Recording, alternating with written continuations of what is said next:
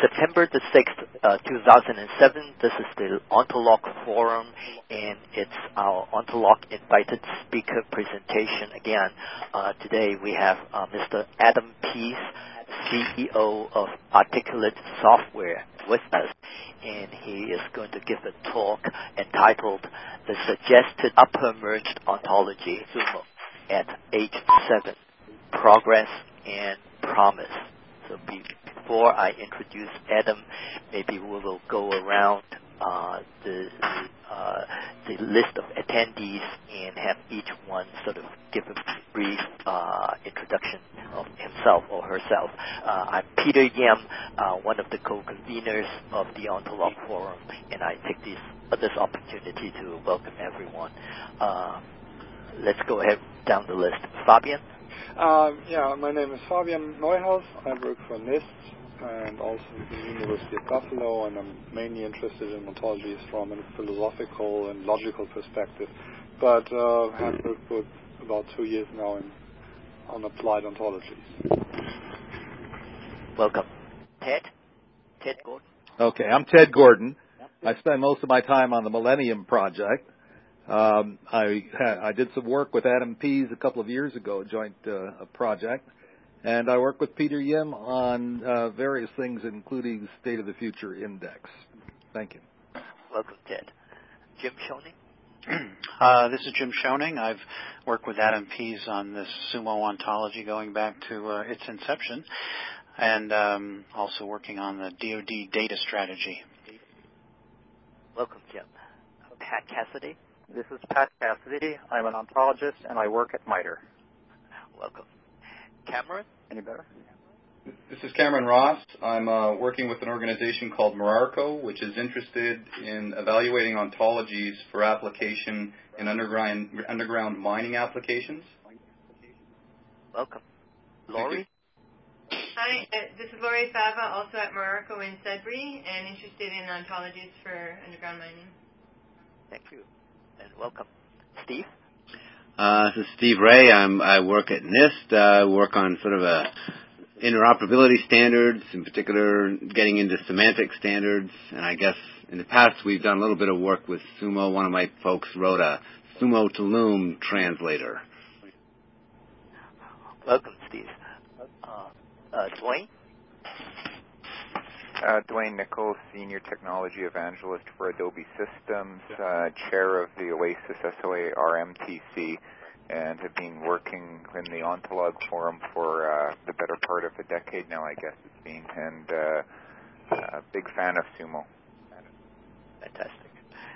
Welcome, Dwayne. Doug? Doug Holmes from Java Professionals, interested in semantic web technology applications. Thank you. Andrew? Yes, this is Andrew. I work with a small company called Centaur.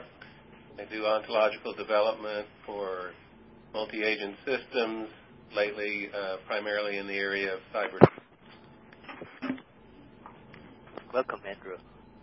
Thank you. Bill? Bill McCarthy, Michigan State. I'm the editor of a recently approved ISO OpenEDI domain ontology standard in accounting and economics. Welcome, Bill. Patrick? Patrick DeRusso. I'm the convener of the Topic Maps Working Group in ISO. Welcome. Sean? Sean Barker, BAE Systems Advanced Technology Centre in the UK. My job is finding out what useful technologies there are and looking for industrial applications of them. Welcome. Ken? Hi, I'm Ken Maslowski. I'm a professor at Northeastern University. I work in ontology-based computing, semantic web, situation awareness, bioinformatics, all that sort of thing. Welcome. And is Mitch with us? Mitch Ringer? Yet? No? Anyone else who has joined us who has had a chance to introduce himself or herself? No? I'll take the opportunity to introduce our speaker now. Adam, for those who have been with Ontolog for a while, would have realized that Adam has been with the Ontolog Forum almost from its inception, and he has been extremely active, especially during our beginning phases, and he is CEO of Articulate Software, and he has led the research in ontology, linguistics, and formal inference, including, of course, the development of the suggested upper-merged ontology, whom everyone calls SUMO. He has also been leading the development of a system called CELT, C-E-L-T, Controlled English to Logic Translation, and the Core Plan Representation, CPR, as well as the Sigma Knowledge Engineering Environment. He has been sharing his research under open licenses to achieve its widest possible dissemination and technology transfer, and has been a core element of this research. And as we can see, SUMO has been downloaded by thousands of people around the world. And as I had mentioned in my invitation messages,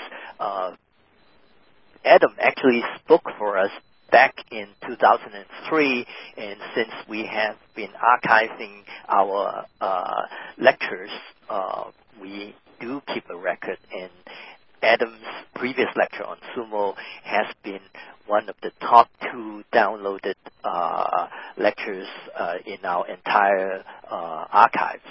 So without further ado, let's call on Adam to give us an update on how SUMO has progressed since 2003. Great. Well, thank you. Thank you, Peter. Thanks for the generous introduction. It's great to be talking to so many old friends on this call, and welcome to the new people who I have not yet otherwise met. So I'm going to be talking about how SUMO has progressed and evolved, but also try to give some background and overview for those people who may be new to SUMO. So it's always a difficult balancing act, trying not to repeat myself too much for folks that are very familiar with things, but trying to give others a fair introduction. So I'll try to work that balance as best I can. So on our first slide, I have a bunch of URLs. The main site for SUMO is ontologyportal.org. As Peter mentioned, we give away everything for free. We have kind of a Red Hat Linux model of for the corporation of giving away the products and selling the services. So next page, page 2. So SUMO is a large open source formal ontology stated in first-order logic. It's been mapped to a very large multilingual lexicon, and it has a whole set of open source tools for ontology development and application. I'll be talking about each of these items in a bit more detail over the course of this talk. Slide 3. Just a quick kind of give you the punchline at the beginning of the presentation for those people that are already somewhat familiar with SUMO but wondering what's new.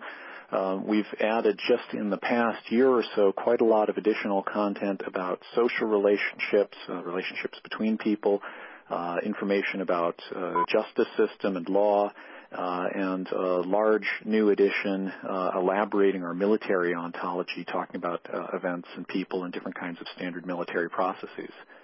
I'll talk later in more detail about a small effort I really did kind of in my spare time to try to bring in links from the DBpedia project, which is a large effort to take Wikipedia, the system that I think probably everybody knows about, and structure it more like a database.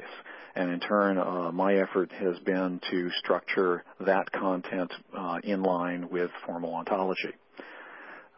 We've just over the past year, maybe about a year ago, finished doing mappings to all the latest content in the 3.0 version of WordNet, so that is the latest version that we're current with. We have a whole bunch of effort that we've done in inference this year, working primarily with the University of Miami to bring in a suite of some 40 different inference engines they have trying to comply with their language and get SUMO content into that language so it can be used as a test set. I'll talk about that in more detail as well. We've developed some new generation tools that allow us to export SUMO content in SQL to define databases and XML for messaging. And there have been lots of new academic and commercial uses, and I'll talk about some of them that I've been personally involved in, but I'd encourage folks that are interested in seeing kind of the full range of stuff that's being done with SUMO to go to ontologyportal.org, go to the publications section, and I've listed a whole set of different academic papers that reference SUMO or talk about actual use of SUMO in some particular project. But by now, Google Scholar does such a great job at collecting these references, you may have better luck just by going straight and clicking on the link at the base of that page that just has Google dynamically search for references to SUMO. It comes up with hundreds of citations. Next page, page 4. We've announced recently the second annual SUMO Prize, and this is an effort to try to get more students involved working with SUMO. It's a $3,000 cash prize that we awarded for the first time last year. We're going to do the same thing this year. Entries are due on December 1st. It might be a fun hobby project for some people, even if you do have otherwise significant gainful employment, but I expect it'll be most attractive to students and those people in overseas countries that the exchange rate makes that prize all the bigger. We're looking for open source submissions that extend SUMO, and we're going to judge them by comparison to the existing set of SUMO domain ontologies. How formal are they? What's their scope and coverage? Are there just a few terms or hundreds? Does it address a sort of new, coherent, and important topic or domain?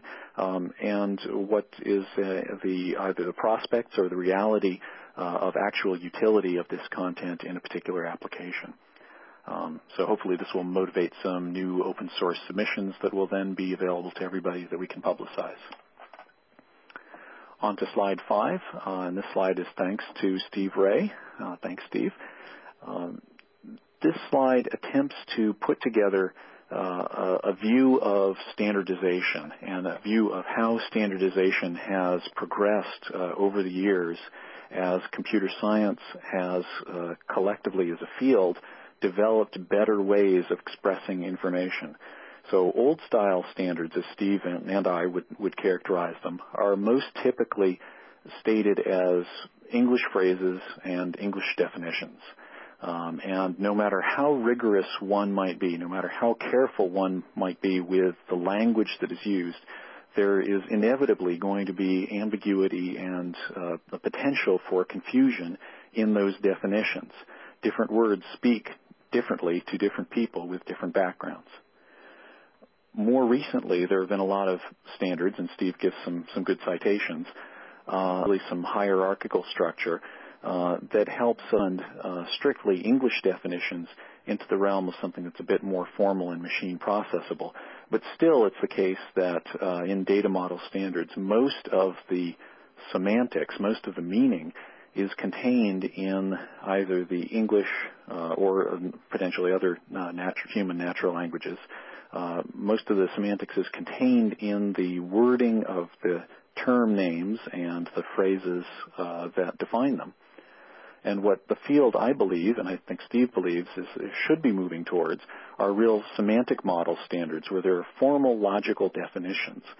Now, it used to be that standards were small and that one person or small group of people could read the standard and really become expert on it, internalize it at some deep level of comprehension. But as standards become much, much larger, and we certainly have good examples now like the PDES STEP standard, which runs to hundreds, if not, I think, thousands of pages, it's virtually impossible for anyone to really internalize and understand that full sum of content. And so the danger with such large standards that are not completely formal and machine processable is that there'll be some internal inconsistency. And it's going to be very difficult for any human to determine that there's an inconsistency between, page 43 and page 2037 of that standard. What we really need to be moving towards are standards which can be tested automatically, at least for internal consistency. Now, nothing will get us to consistency with the human intent for the meaning of the standard, but at least we can start being able to do some of the same kinds of debugging that one would do on a computer program by having the facilities available for automatic checking. On to slide 6. Just a little orientation. Forgive me here, we're in the background section that probably about half of you have already seen, but it's important, I think, to cover for the new people. I wanted to distinguish a little bit between three things in the world. This meaning triangle has been around in philosophy for a long time. So what it tries to do is differentiate between a referent, a thing in the real world, a physical orange, a term that we may give to things in the physical world, the English word orange, or its equivalent in other human languages, and a concept, the sum total of meaning that the thing or the word may evoke in the head of a human being. And I believe that a lot of work in ontology has really gone on at the word level. It's all based on kind of using this word as an index into human thought, rather than trying to state the full meaning of what this referent really is in the real world. I think we need to be working in ontology more at the level of defining concepts in broad ways, rather than just creating indexes into human internal definitions of concepts. And the closest facility that we have for doing that at the moment is formal logic. So on to slide 7. Let me just give an example, and forgive me again, some of you have seen this before. Imagine your view of the web where you have the content in white, and what the meaning of this content is shown here in this bracketed red type.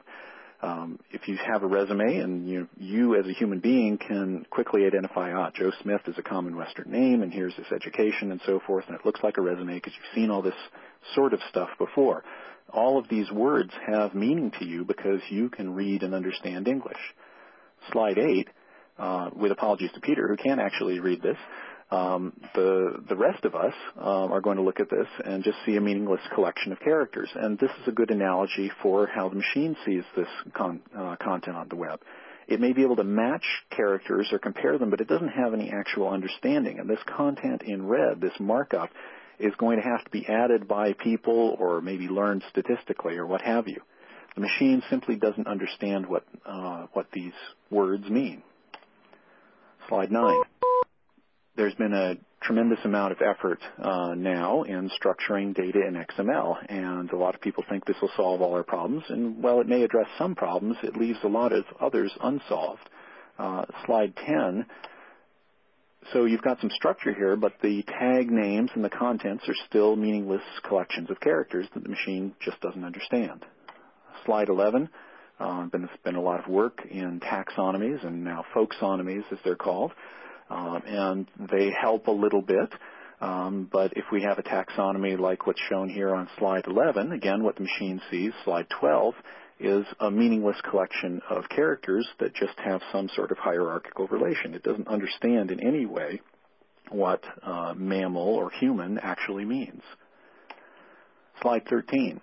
Well, the semantic web has come along, and it's added at least a little bit of formal logical structure, so that if we have the notion that Joe Smith is a particular person and people are kinds of mammals, that if you conform to the OWL specification and you have a conforming OWL-based reasoner, that you can make the following inference, and it's logically and commonsensically justified that Joe Smith is a particular kind of mammal.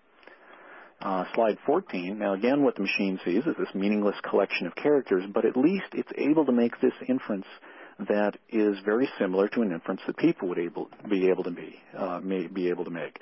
And so it doesn't actually matter in some sense whether it understands what's happening, as long as it comes up with the right answer, the kind of answer that a person would. So slide 15, we could say that a smart machine should be able to make the same kind of inferences that people do. And in some sense, we shouldn't worry too much, at least as practical computer scientists, whether that actually means the machine is smart or not. If it's doing something useful, that's a good thing. And we just want, I think, to get to the point where the machine makes enough of these similar inferences that it's doing something that's very useful and very powerful. On to slide 16. So let me give you my definition of ontology. It's the common definition is that it's a conceptualization of a domain. I think that's much too weak a definition. I think we need to move to something that's a bit more specific, like the second definition. But ontology is really a set of definitions in a formal language for terms describing the world. If we don't have a formal language, we simply have a dictionary or a thesaurus, something that's made for human consumption. And in my mind, it's not fair to then call that an ontology. We might as well call it by what it's been called for the last several hundred years, a dictionary or a thesaurus. To get to be an ontology, as I see it, is the intended use in computer science. It has to be something in a formal language that a machine can process. Slide 17. Let me just briefly give comparison to other kinds of knowledge representations so that I can make a case for why SUMO, the SUMO's use of first-order logic is a real advance and a real necessity in knowledge representation. So frames are very convenient things. We have classes like person, so Adam is an instance of class person. There's some slots defined for the class person, such as height and occupation. Those slots have values when you're talking about a particular instance frame, and various frame languages have little annotations sometimes that you can put on slots, such as the cardinality of a slot, that I only have one height. Slide 18.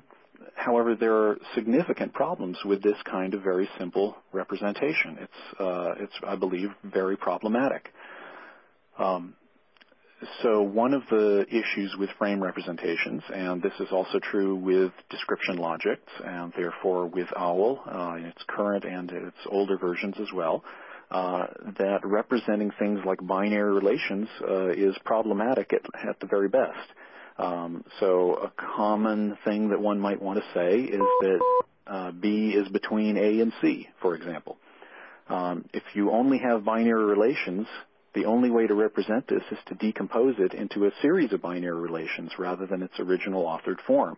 As shown here, you have to create an arbitrary between relation, and you have to create an arbitrary instance of a particular betweenness, and then bring all these things into relation.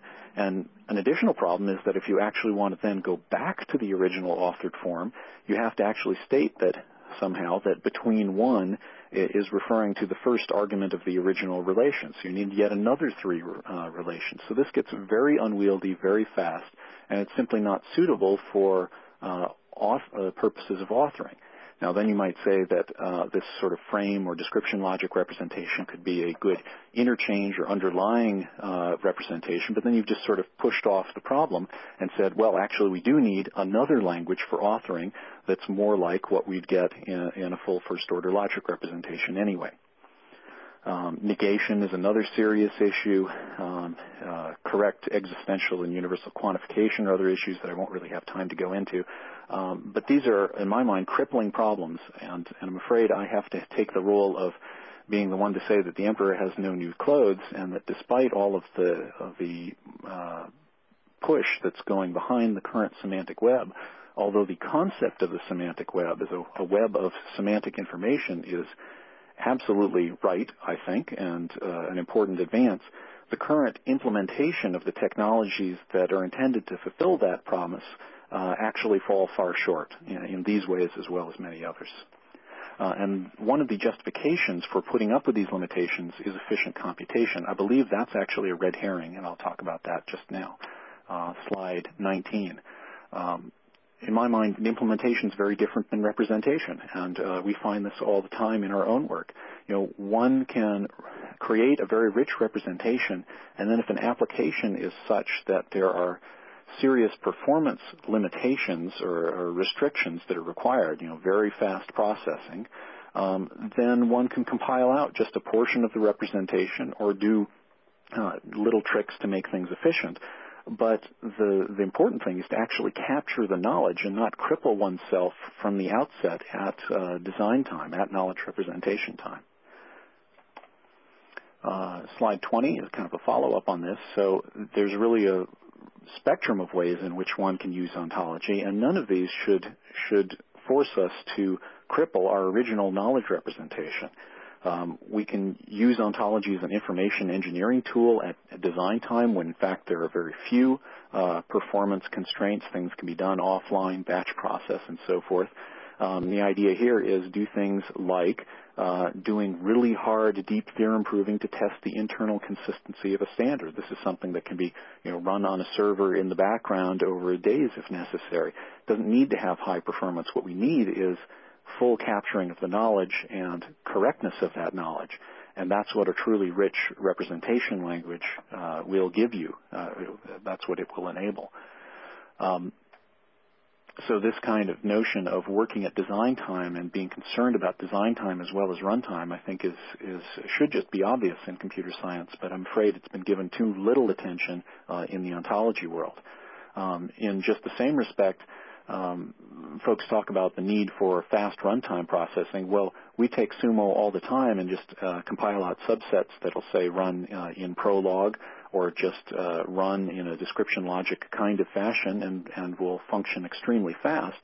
But again, all of the difficult work in capturing the original knowledge, making sure it's correct, making sure that it's faithful to the real world, has been done so that we don't wind up with representations that are either incorrect or make assumptions that are not otherwise made explicit that are going to come back to catch us later.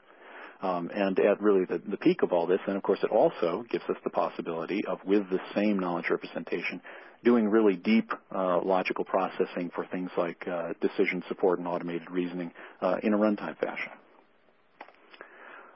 Slide 21. I want to just talk a little bit generally about upper ontology as being the attempt to capture the most general and reusable terms and definitions.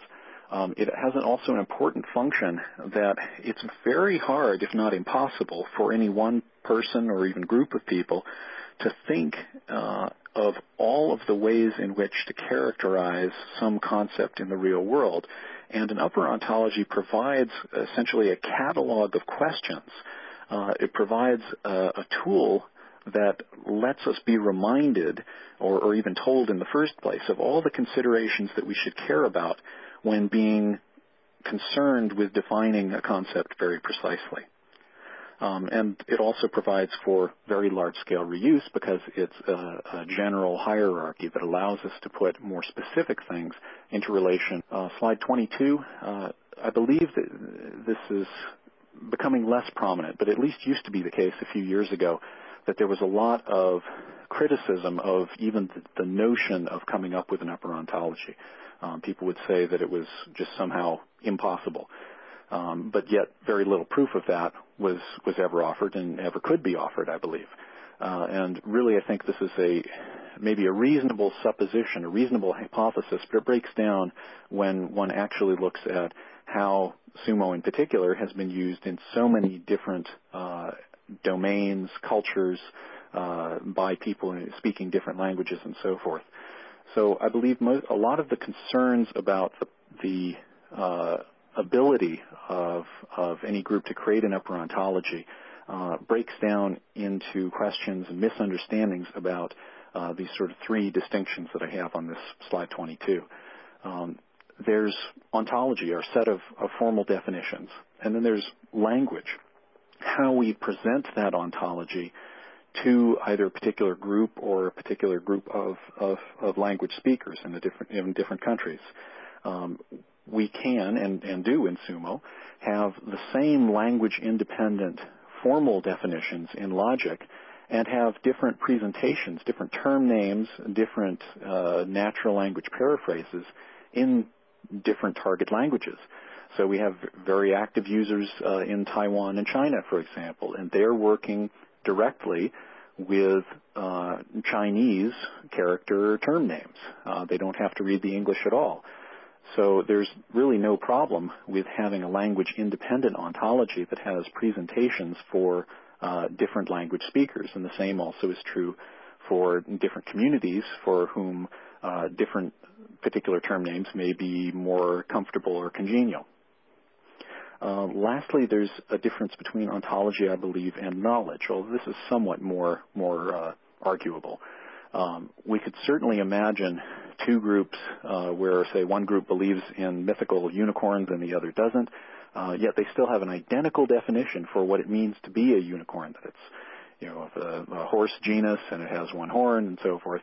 And simply all they differ on is whether they exist or not. They have different knowledge, but they have the same definitions. Slide 23.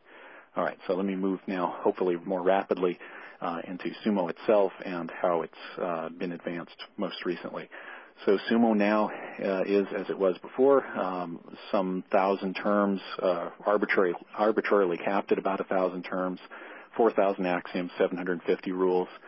We originally mapped it by hand to WordNet 1.6, and probably most of you are familiar with WordNet, but if not, it's a free product developed by Princeton University over the past decade or two, and it has some 100,000 English word senses. And now WordNet is just one of many different language WordNets. There's some 100 in the global WordNet organization, all of which are related to each other in varying degrees of maturity. So it's really a multilingual lexicon now, not just an English lexicon. As I mentioned, it's now in version 3, and we've tried to keep SUMO consistent with the evolution in WordNet versions over time. As Jim Schoening mentioned in his introduction, SUMO was begun in 2000 under his direction as a U.S. government small business grant at the previous company I worked for, and Jim had the foresight to encourage us strongly to release it publicly, make it open source, and submit it to consideration as a standard. Although the standards process was ultimately unsuccessful and is now somewhat moribund, the discipline of getting SUMO out to the public early and often had a big positive impact because it gave us a lot of feedback and it also gave us a certain degree of publicity. And it forced me to learn how to answer some of the abstract criticisms for why SUMO was or wasn't a good idea, and learn how to prove and communicate effectively all of the strengths and possibilities inherent in this developing model. Slide 24. Some other characteristics of SUMO.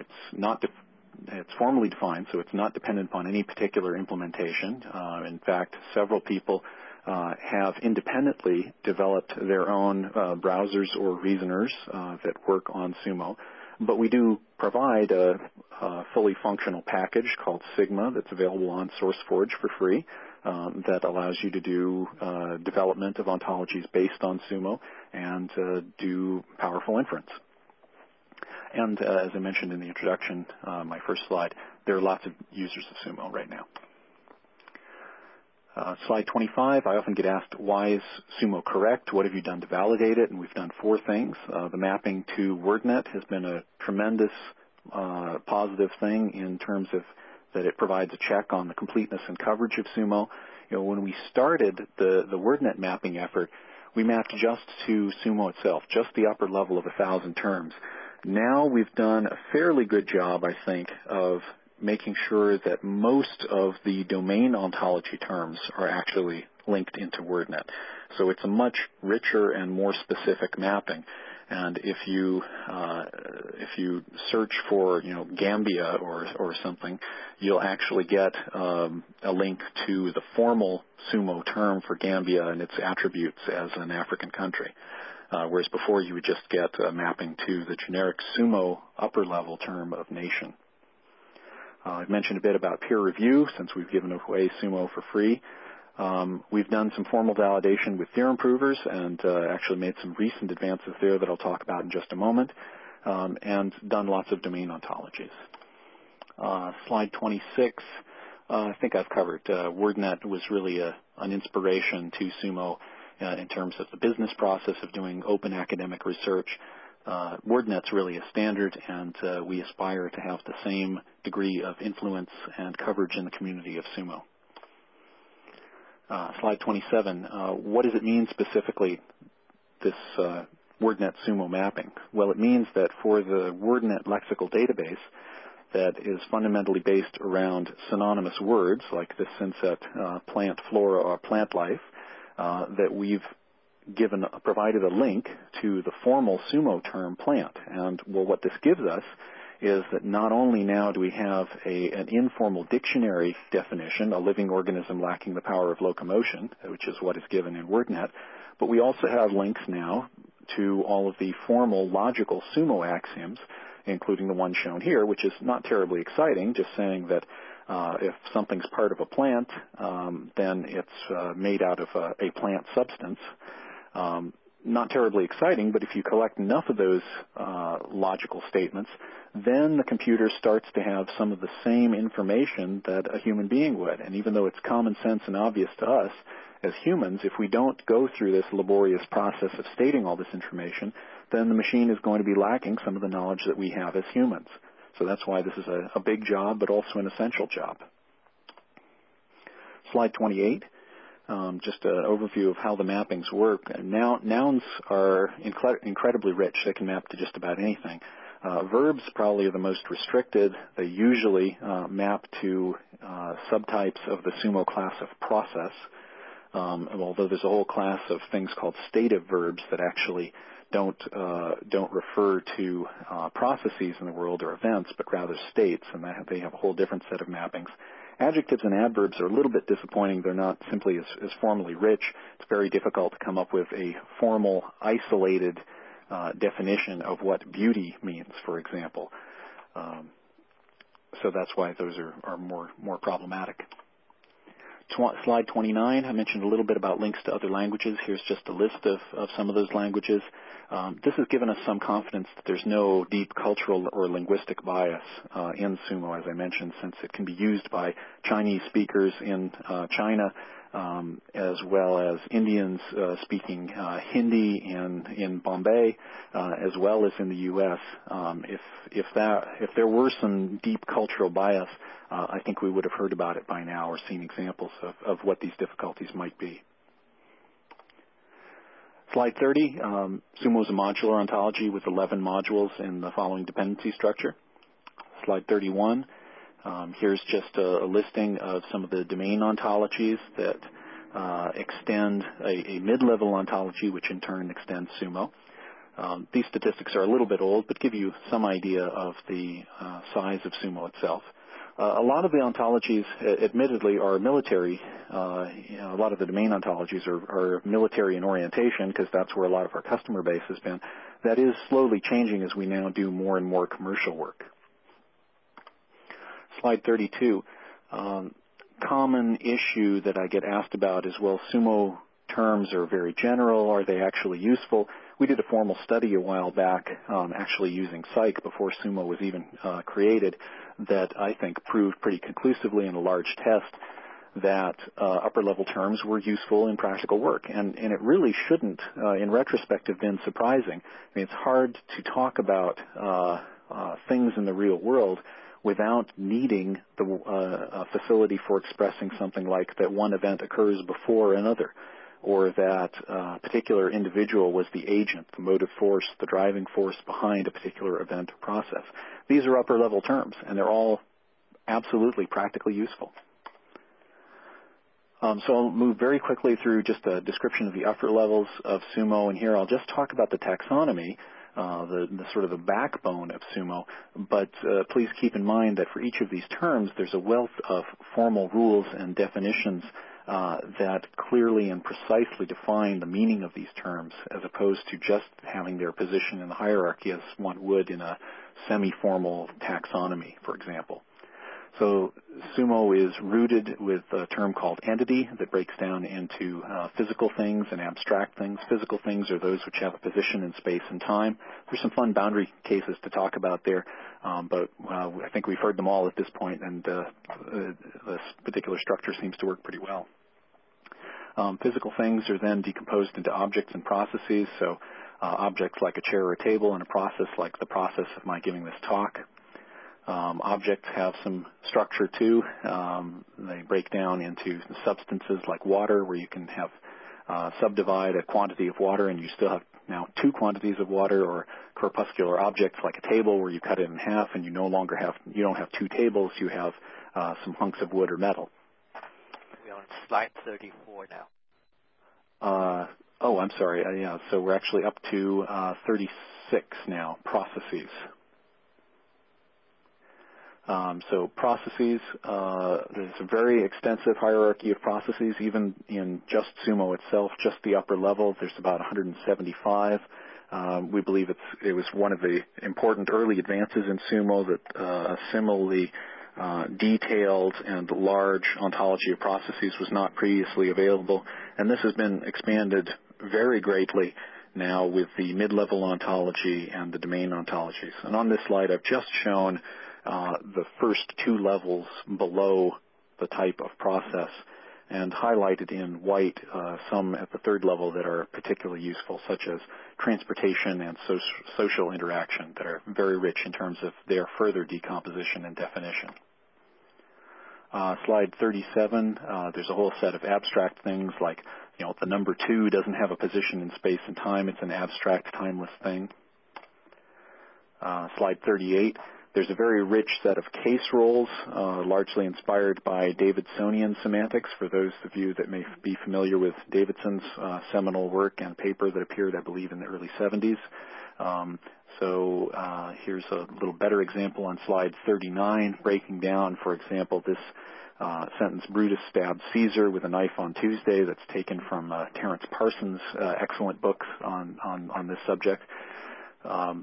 And it shows that we reify an event, a stabbing, and then have a constellation of participants or case roles that stand in relation to this event, such as that Caesar was the patient or the object of the stabbing, and the instrument was a knife, and so forth. Slide 40 shows the expression of this in SUMO terms, in the SUO-KIF language, using SUMO terms like stabbing, knife, Tuesday, etc.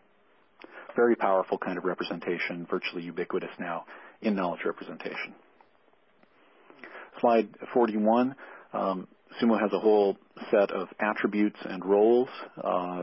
Very important thing, very common mistake that I believe a lot of people make in ontology when they have more restricted languages. They wind up creating things like the class of all blue cars.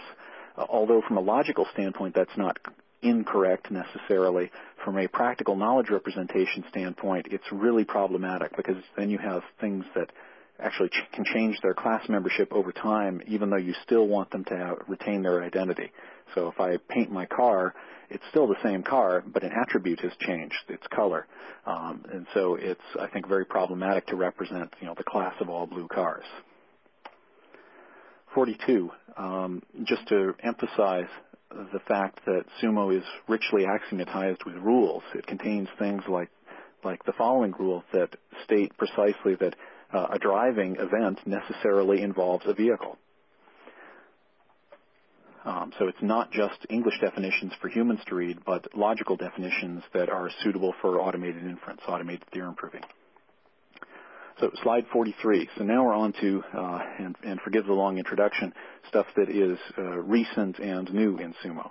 So we've just embarked, we're a few months into a one-year project working with a company that does financial transaction systems for royalty payments for some very large customers, including Fortune 500 customers. And our job is to re-engineer their ontology management business process, re-engineer their tools based on our open source tool set, and re-engineer their very extensive ontology based on SUMO. Slide 44. And I guess I should also mention, I'm speaking about this in general terms because it is fairly early in the project. We've just finished writing a detailed paper on the work that will be published in the next few months, and so we do hope to be able to give everybody some more detail soon.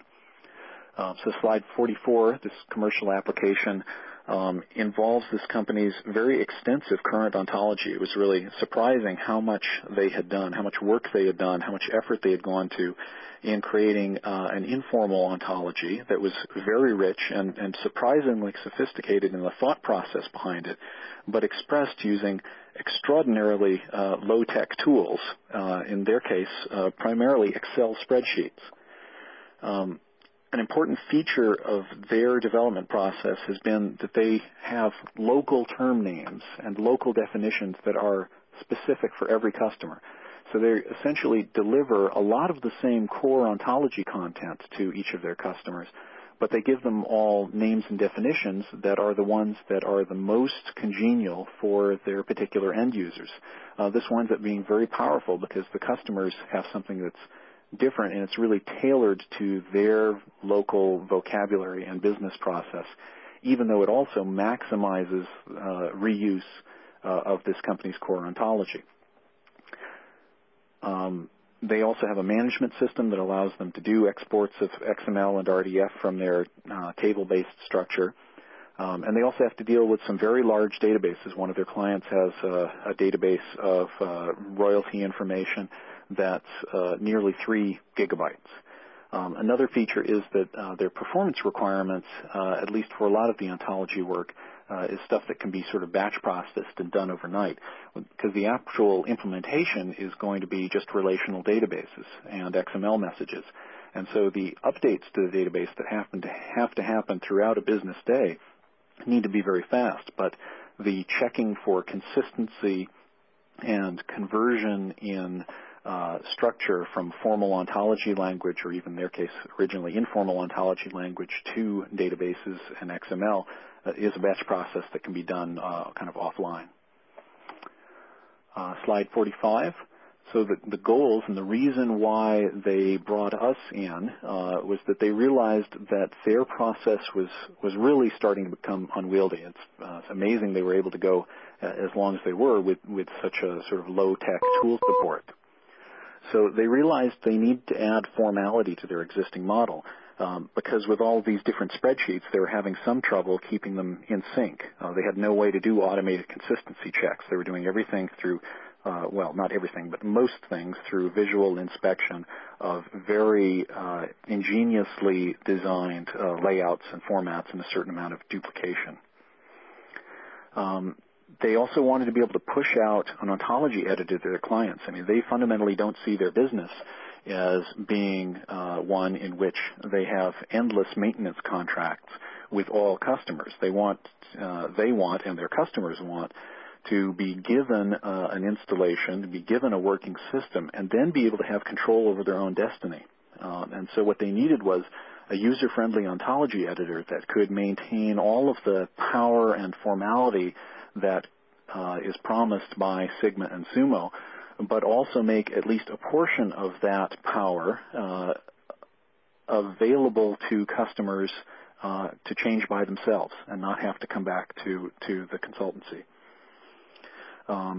They wanted to be able to create a broader set of definitions, both to enable better database integration at the client site with other needs they may have, as well as enable their own expansion into new markets beyond just the royalty payment world. They saw an advantage in the fact that all the SUMO and Sigma work is open source, and so anything that, for example, the U.S. government pays me to do in terms of improving inference or any other thing is immediately available to them as well, and that would not have been the case had they done everything in-house or worked with a purely proprietary solution. And for Articulate Software, this is a tremendous opportunity that not only do we get paid to add some more functionality that's in turn available to our other customers, but we also have a real chance to do a long-term, fully deployed exercise in applying SUMO and Sigma to solving a significant real-world business problem. Slide 46. So our initial tasks are to implement some user interface improvements to Sigma, add a tree-based editor and a frame-style browser to help enable this end-user maintenance of the ontology. Sigma has admittedly been very much an engineer-focused tool. It's very powerful, but it can be somewhat difficult for the layperson to learn, and also includes a lot of detail that every layperson may simply not need, and may just be a distraction. So by providing these restricted views, we hope to expand our customer base. We also now have a prototype XML and SQL ontology export so that we can automatically and quickly generate relational databases and XML messaging from the content of a knowledge base. Now, there is an interesting wrinkle here that because XML, for example, is so flexible, one could imagine a near infinite number of different structures that one could produce in XML from exactly the same formal ontology content. There are really a lot of very open choices. So what we've done for this particular customer is to provide them with some meta predicates that allow them to have control over the structure that's generated, as well as allowing the option of having Sigma make what decisions it thinks are reasonable to produce an XML structure completely automatically. So, for example, which tags are subordinate to which other tags. And then a final listing here of what one of our initial tasks is to start merging the existing ontology with SUMO. They have a very large ontology, and from our first inspection, from doing kind of a pilot study of just a couple weeks duration, we were able to do good mappings between their top-level structures and relations and what's already in SUMO. And now we need to get down to the nitty-gritty of expanding to all the rest of the terms and really creating these full formal definitions. It'll also be the case that because SUMO is general and we have sort of point coverage of some different domains, we don't really have all of the coverage that they need. And so there'll be a lot of new formal content that will be added to SUMO itself. And fortunately, they've agreed in the value of making all that open source. So you all, if you're interested in that content, will have access to it as it's produced. Slide 47. So I mentioned this just briefly earlier. This was a little kind of side project I did. I had a colleague just mention that this DBpedia effort existed, and, well, why couldn't some of this be imported into SUMO?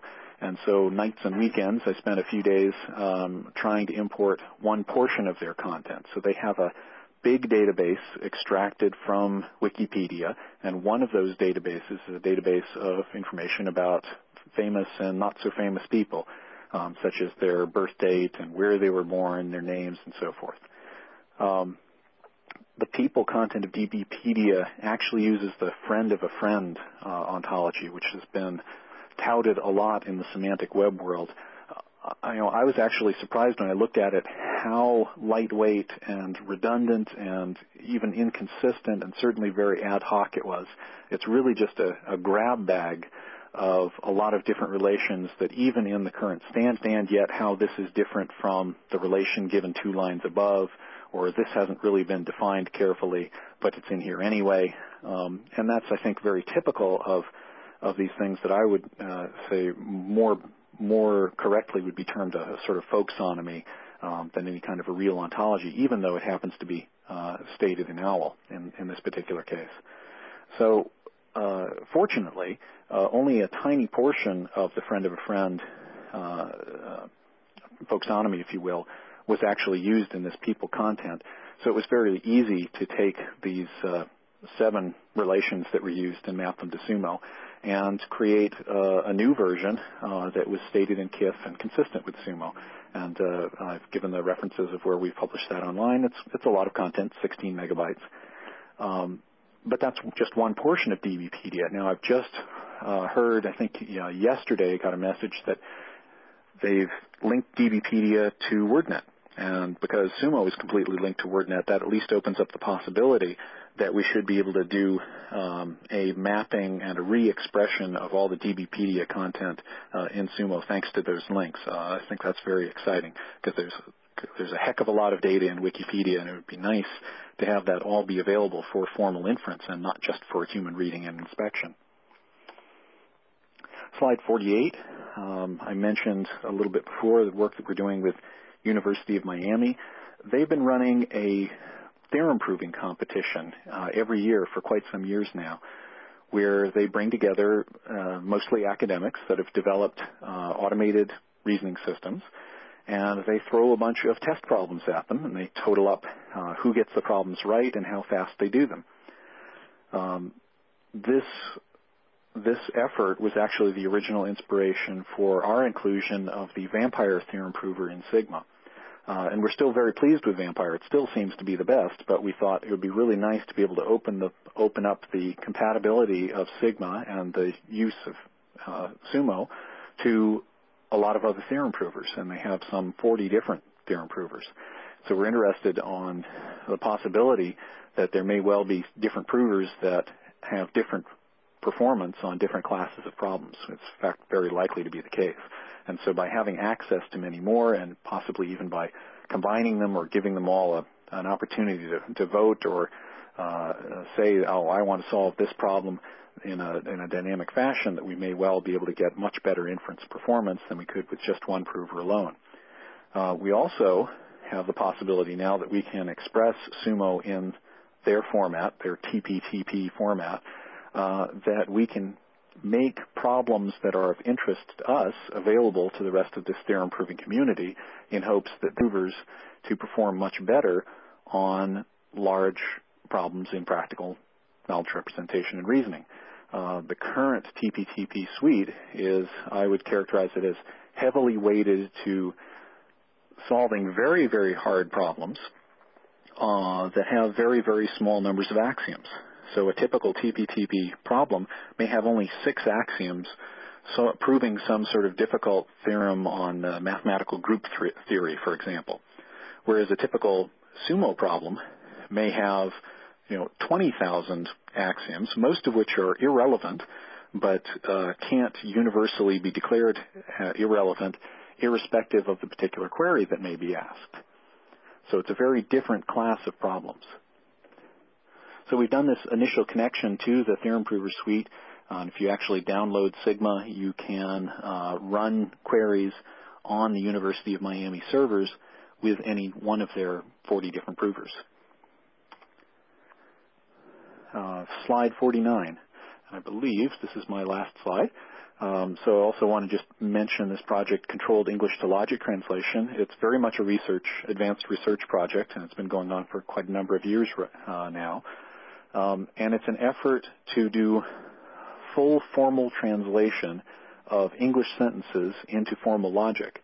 Now, most work in linguistics to date has been concerned with search and retrieval. So even work in question answering, for the most part, has had to do with users or automated test systems that have short English questions and a large corpus of articles or databases that may or may not be relevant to that question. And so the problem is, how do you match the question with the document that answers it? The better systems will not just return a whole document, as Google does, for example, but will try to pull back just the subset that answers the question. But it's still very problematic. It's still a very approximate way of answering things. It's statistical. It's error-prone. It works well if you have a human in the loop to look at the answers, just in the same way that you as a user trying out Google will look through this, at least the first page of links, and hopefully your answer's in there somewhere once you read through a couple of the documents that are returned. But it'd be so much better if, instead of returning a document, the machine returned an answer. And so that's why we are going to this effort of trying to create a full logical expression, so we can do logical inference on the query and return an answer, not a reference to a document. So because we have the links to all of WordNet, Celt has this extraordinarily large vocabulary, about 100,000 word census. That puts it in a very different space than other earlier efforts to do this kind of thing, which have typically been smaller academic efforts without either a large vocabulary or a large ontology with which to express the results. Celt is completely domain independent because it uses WordNet and SUMO, which are domain independent. And the development process or the strategy for doing this has been that we wanted to have completely unambiguous parses. So we started with, and still have, just a small subset of English. It's not unrestricted English. We can't just read an arbitrary newspaper. So what CELT is good for is where you have a user asking a question, a sort of dialogue system, where a user can be trained to enter sentences that are not terribly complex grammatically and that don't use the full set of linguistic features of English, such as metaphor and analogy, are well beyond the scope of what CELT can handle. But within that scope of what it can handle, it's very rich and can handle any sort of common action sentences, either in statement or query, and we believe will ultimately be a very useful and powerful tool. Okay, so that's it for the slides. So I've tried to cover SUMO's background, why we've done what we've done more recently to be the tool with and system and ontology with as much user uptake as it has very recently. It's really been quite exciting to see how many people are using SUMO. I get queries every day from people in countries around the world about how they can best use SUMO on particular projects, or advise them, how I can advise them in some way in order to be successful using these products. So I guess I'll open things up for questions. Thank you very much, Adam. That was a very comprehensive description of SUMO, as well as an update of how SUMO has been doing lately. Thank you. So in the meantime, let's look at who we have. We have someone trying to ask a question, someone from the area code 908. But before I call on that participant, let's try also to encourage those who have comments or questions to press a 1-1 on their keypad now, so that at least we know who's on queue while we take up our first person who has a question. So I now see a couple more hands. All right, we will go through people one by one, but person from the 908 area code, please identify yourself and go ahead. Yes, this is Pat Cassidy. Can you hear me? Yes. Hi, Pat. Hello, can you hear me? Okay. I had two questions, one specific, one general. And before that, I just want to say congratulations, Adam. Your system appears to be developing very well. Thank you. First specific question. Are there any published descriptions of the use of SUMO in database integration? Well, let's see. Broadly speaking, yes, many. Depending upon what you consider a database or not. Tables, tables or databases, but the notion of using it specifically for the purpose of making certain that there is standardization in the meanings of the table columns and so on. Yeah, certainly that's a large part of even what we do on a day-to-day basis. I think you'll see a good example. The most recent and comprehensive example of that will be when we can go to publication with the work in royalty payments that I just spoke about. I can't think offhand of what's already posted on the SUMO publication site, but I'm sure there are quite a number that would fit your description. Well, the answer would try be, to come up with it would address this specific question. If a customer were to say, if you propose to use SUMO for database integration, can you point me to a description of a project in which that was already done? Right. This is the answer, yeah. So you say, look, I didn't see any specifically. I haven't comprehensively scanned all of the publications. Okay, the second question is, can you guess at why, or do you think that SUMO is becoming more widely used than Psych, And if so, why? Well, so I really haven't tracked their actual user base. I mean, my impression of their user base has been that they're good at getting people to use it on existing funded DoD projects, and they've had some interesting commercial pilots to talk about, but all of those commercial pilots kind of end and then people don't use it anymore. So my impression is that in terms of the longevity of use and the number of people that continue to use SUMO, that we're getting better penetration, but I haven't done any sort of formal study. I mean, I think it would be logical that that would be the case just because we don't charge a fee and they do. Well, of course, the open psych now is free. Right, but it's such a tiny portion of psych, it's very different than SUMO. Right. Okay, thank you. Thank you, Pat. A person from area code 256, you're next. And if you this is Andrew Potter. Yeah. Can you hear me? We can hear you. Go ahead. Yeah. I have my question concerns kind of a comparison between the semantic web technologies and the SUMO approach. One of the concerns that I have encountered in looking at OWL is this open world assumption in which things are either known or not known, and the things you don't know about, they may be true for all you know. I'm wondering what the SUMO approach to that kind of boundary condition is. Well, certainly if you don't have knowledge that's certain, then the right thing to do is to create sub-knowledge bases that are designated as not being certain, and do essentially local reasoning with local assumptions. That would be a common way to implement this.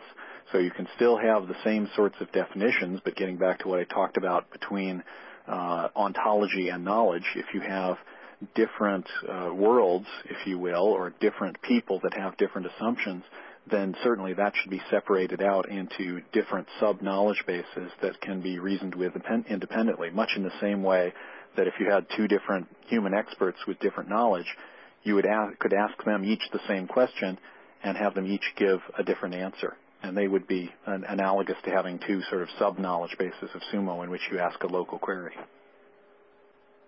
Okay. I think what I was attempting to get at has less to do with the ontology itself, perhaps, than with the reasoning process that you apply to it.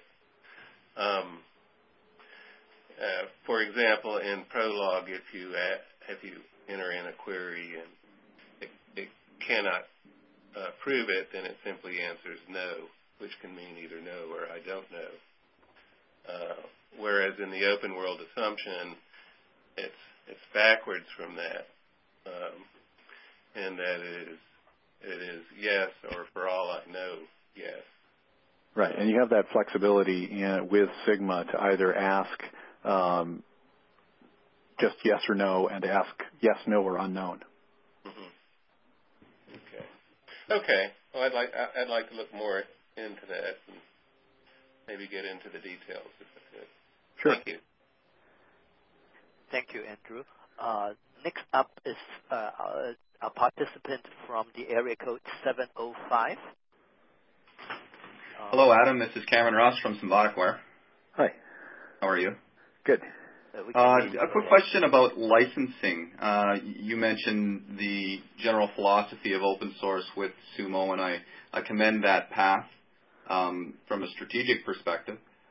The question I have relates to the type of licensing and perhaps food for thought for the Ontolog community going forward. I noticed that the SUMO is essentially, it looks like sort of a public domain licensing model, whereas the mid-level ontology hosted on the SUMO site is licensed under the GPL. Right. My question is, if I develop an ontology which refers to terminologies, concepts, what have you, in the Milo database, does that become a derivative work, meaning that I too have to license or distribute my ontology under the GPL? Yeah, so there's certainly a complex legal issue there. My understanding, and the understanding I have from a lawyer who I consider an expert in this regard and has had legal discussions with Stallman himself, is that ontologies are data. And as such, one can freely reference the terms in a GPL ontology and not have your referencing content also be subject to GPL.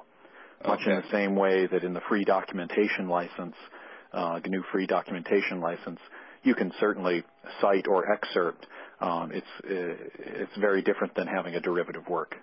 Okay, so it's not a derivative work. So I guess that would be the recommended license to distribute open source ontologies then? Your recommended licensing?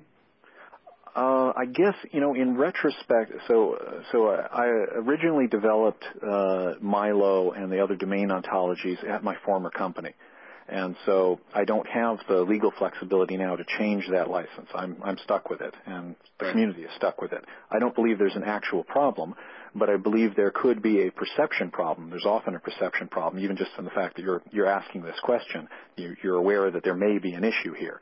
And so in retrospect, I would probably recommend something like the GNU free documentation license, which is really more appropriate for a product like an ontology. Okay, perfect. That answers my question. Thank you. You're welcome. Okay, thank you, Cameron. Next up is our participant from 301, and we have a couple of those.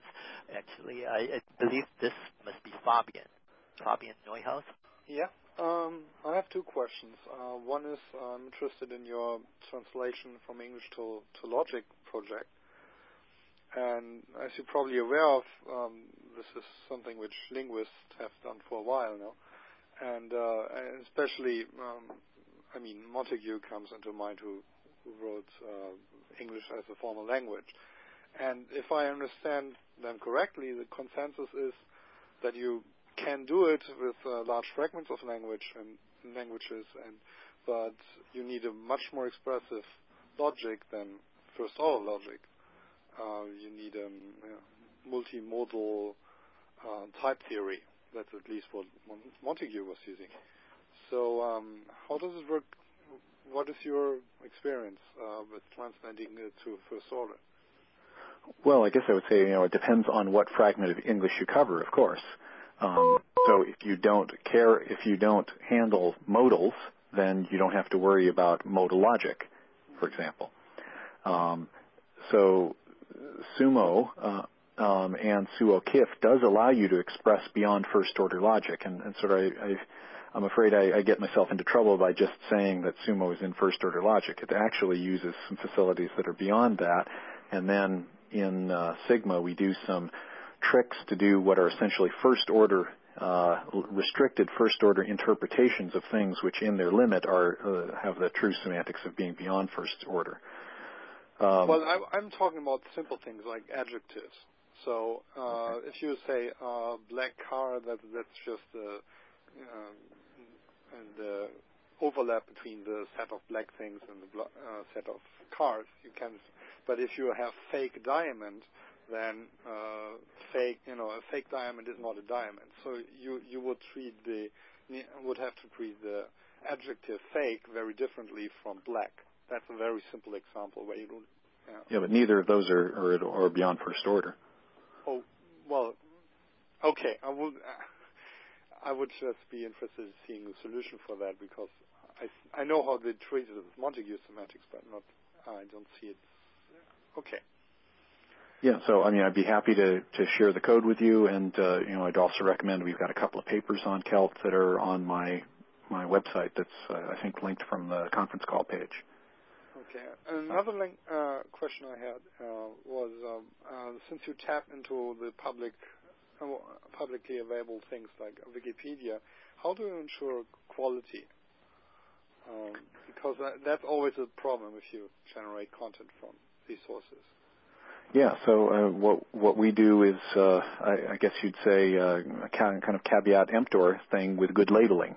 I'm certainly aware that Wikipedia may have errors, and as a result, DBpedia may have errors, and as a result, our SUMO-based translation of the people stuff may have errors, and that's something that you, as a client user of that content, will certainly need to pay attention to. The comments in the header for that file that says it was automatically generated. Okay, thank you. Yeah.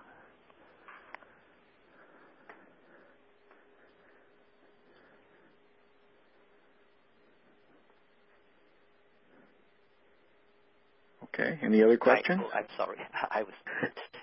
We don't have other people lined up now. Is Peter Yim here? I actually have a couple of questions for Adam. And since Ontology is concerned itself with helping move ontology into the mainstream application like yourself, but also one of the thrust is through standardization. So my couple of questions are related to standards. I heard you talk about, let's say, exports or presentations in XML and SQL in RDF. What about maybe OWL? Well, yeah. So I've had an ambiguous relationship with OWL, I guess I would say. OWL has lots of users, and so that means it's a good delivery vehicle for the content that's in SUMO, because more people that are already using OWL may then be more likely to also use SUMO. On the other hand, for the issues that I mentioned, OWL is really a bad language for knowledge representation, and any translation of SUMO into OWL is going to lose about 90% of the formal content in SUMO.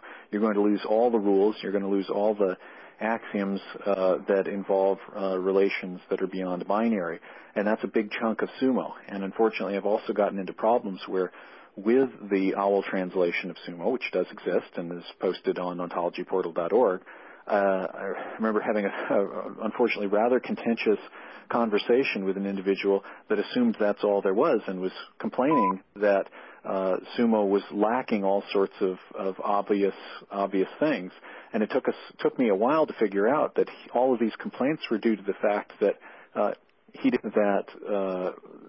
the translation into OWL was a lossy one. He didn't bother to look at the original. So I have this ambiguous relationship because I want people to use SUMO, but by translating into OWL, I actually occasionally get myself into trouble.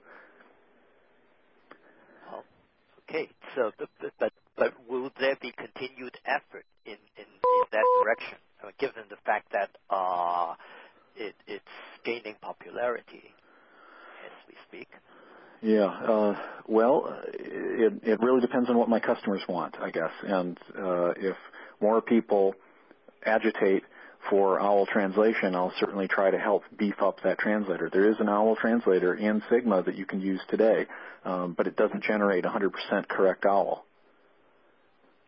Okay, that's a good answer. I guess it will have to be market-driven. So going in the other direction, staying in first-order logic. So common logic is becoming an ISO standard. So any initiative in sort of getting SUO-KIF to common logic compliance, compatibility, whatever you call it? Well, my belief is that SUO-KIF right now is already common logic compliant. And I had discussions, I think it was probably 2 years ago now, with Chris Menzel to that effect, that we determined there was nothing that wasn't directly compatible. So the surface syntax is slightly different, but common logic allows for different presentation formats without making a judgment as to compatibility. So I'd say, we already are compatible. There's no issue. if one wanted us to be compatible with one of the surface representations, surface syntax representations, as opposed to the abstract syntax of common logic, there would be at least a little bit of effort in changing some of the logical operator names to conform to one of those standard presentations. Right. I mean, that's essentially my question. Any effort or foreseeable effort in sort of making that translation available, or that translator available? Yeah, it's not something I have plans to spend time on, but if somebody wanted to do that, I'd be glad to advise, and it wouldn't be very difficult. I think that would be wonderful. Yeah. Let's go around and ask if there are further questions from the participants. Yes, we do have one. Someone from the 908 area code again. Is that Pat again? Pat, if you do a *3. Can you hear me? Yes. Yeah. Can you hear me? Yes. Go ahead. Yes. Adam, I don't recall seeing the distinction made previously between rules and axioms. Could you explain what that distinction is to us? Oh, yeah, I didn't really define those, and I've probably been a little bit loose with my terminology. Rules just being things that are logical implications or disjunctions are logically equivalent to that. So from a layman's standpoint, if something, then something else is a ubiquitous form in SUMO and is an essential part of the definitions for most terms. Axioms is just a more broad reference to any sort of logical statement. Right. So axioms includes rules. Or a subclass statement. Right. Okay. Yeah. Thank you. Right. Any other questions? Last round.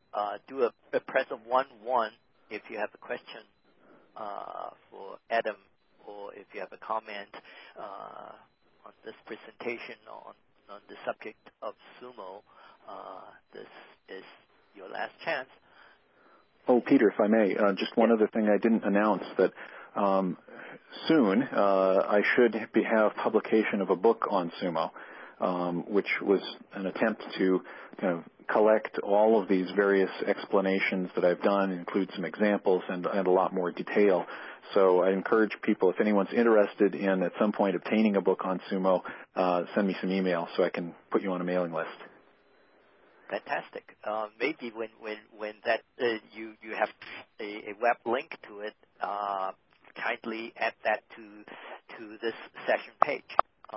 We have a space for additional resources, and I guess that would help people get to it. Yeah, that sounds great.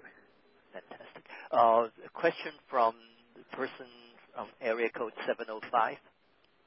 Yes, Peter, this is Cameron Ross from Symbioticware. I just wanted to mention that our group is interested in both SUMO and Common Logic and would be interested in somehow contributing to that effort.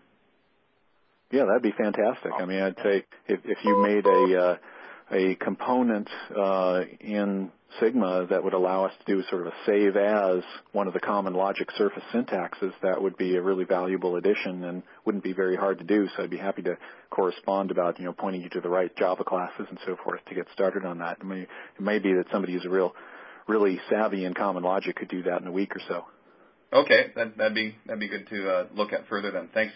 And something like this would just be a great community project that maybe you and Adam could champion and get the other community members involved. Pat Cassidy. Adam, I've seen references to an article on SUMO and WordNet in the collection of articles on lexicons and ontologies, which was due for publication this year. Do you have any information on when it will, in fact, be published by Cambridge? They pushed back the publication date, unfortunately. I mean, we turned in our paper on time, but I guess some other people didn't, so it got pushed back another 3 months. So I'm sorry, I don't know actually when it'll be published. It's been kind of an interesting thing now that I'm doing more publishing book chapters. It's been an interesting realization of how darned long it takes to go from paper writing to actual appearance in print. Much very different than journals, and that, which in turn is very different than conference proceedings. So sorry, I don't have a date for you. But it is still in process, though. Oh, yes. Okay. I'll just keep looking for it. Thank you. Yeah. Okay, that pretty much wraps it up. And let me thank Adam for sharing his insights with us, and thank everyone for the participation today. Again, this is September 6th, year 2007, Ontolog Forum with invited speaker Mr. Adam Pease, CEO of Articulate Software, presenting his talk on the suggested upper merged ontology at age 7, progress and promises. Thanks, Adam, and thank you, everyone. Thank you. Bye-bye. Bye.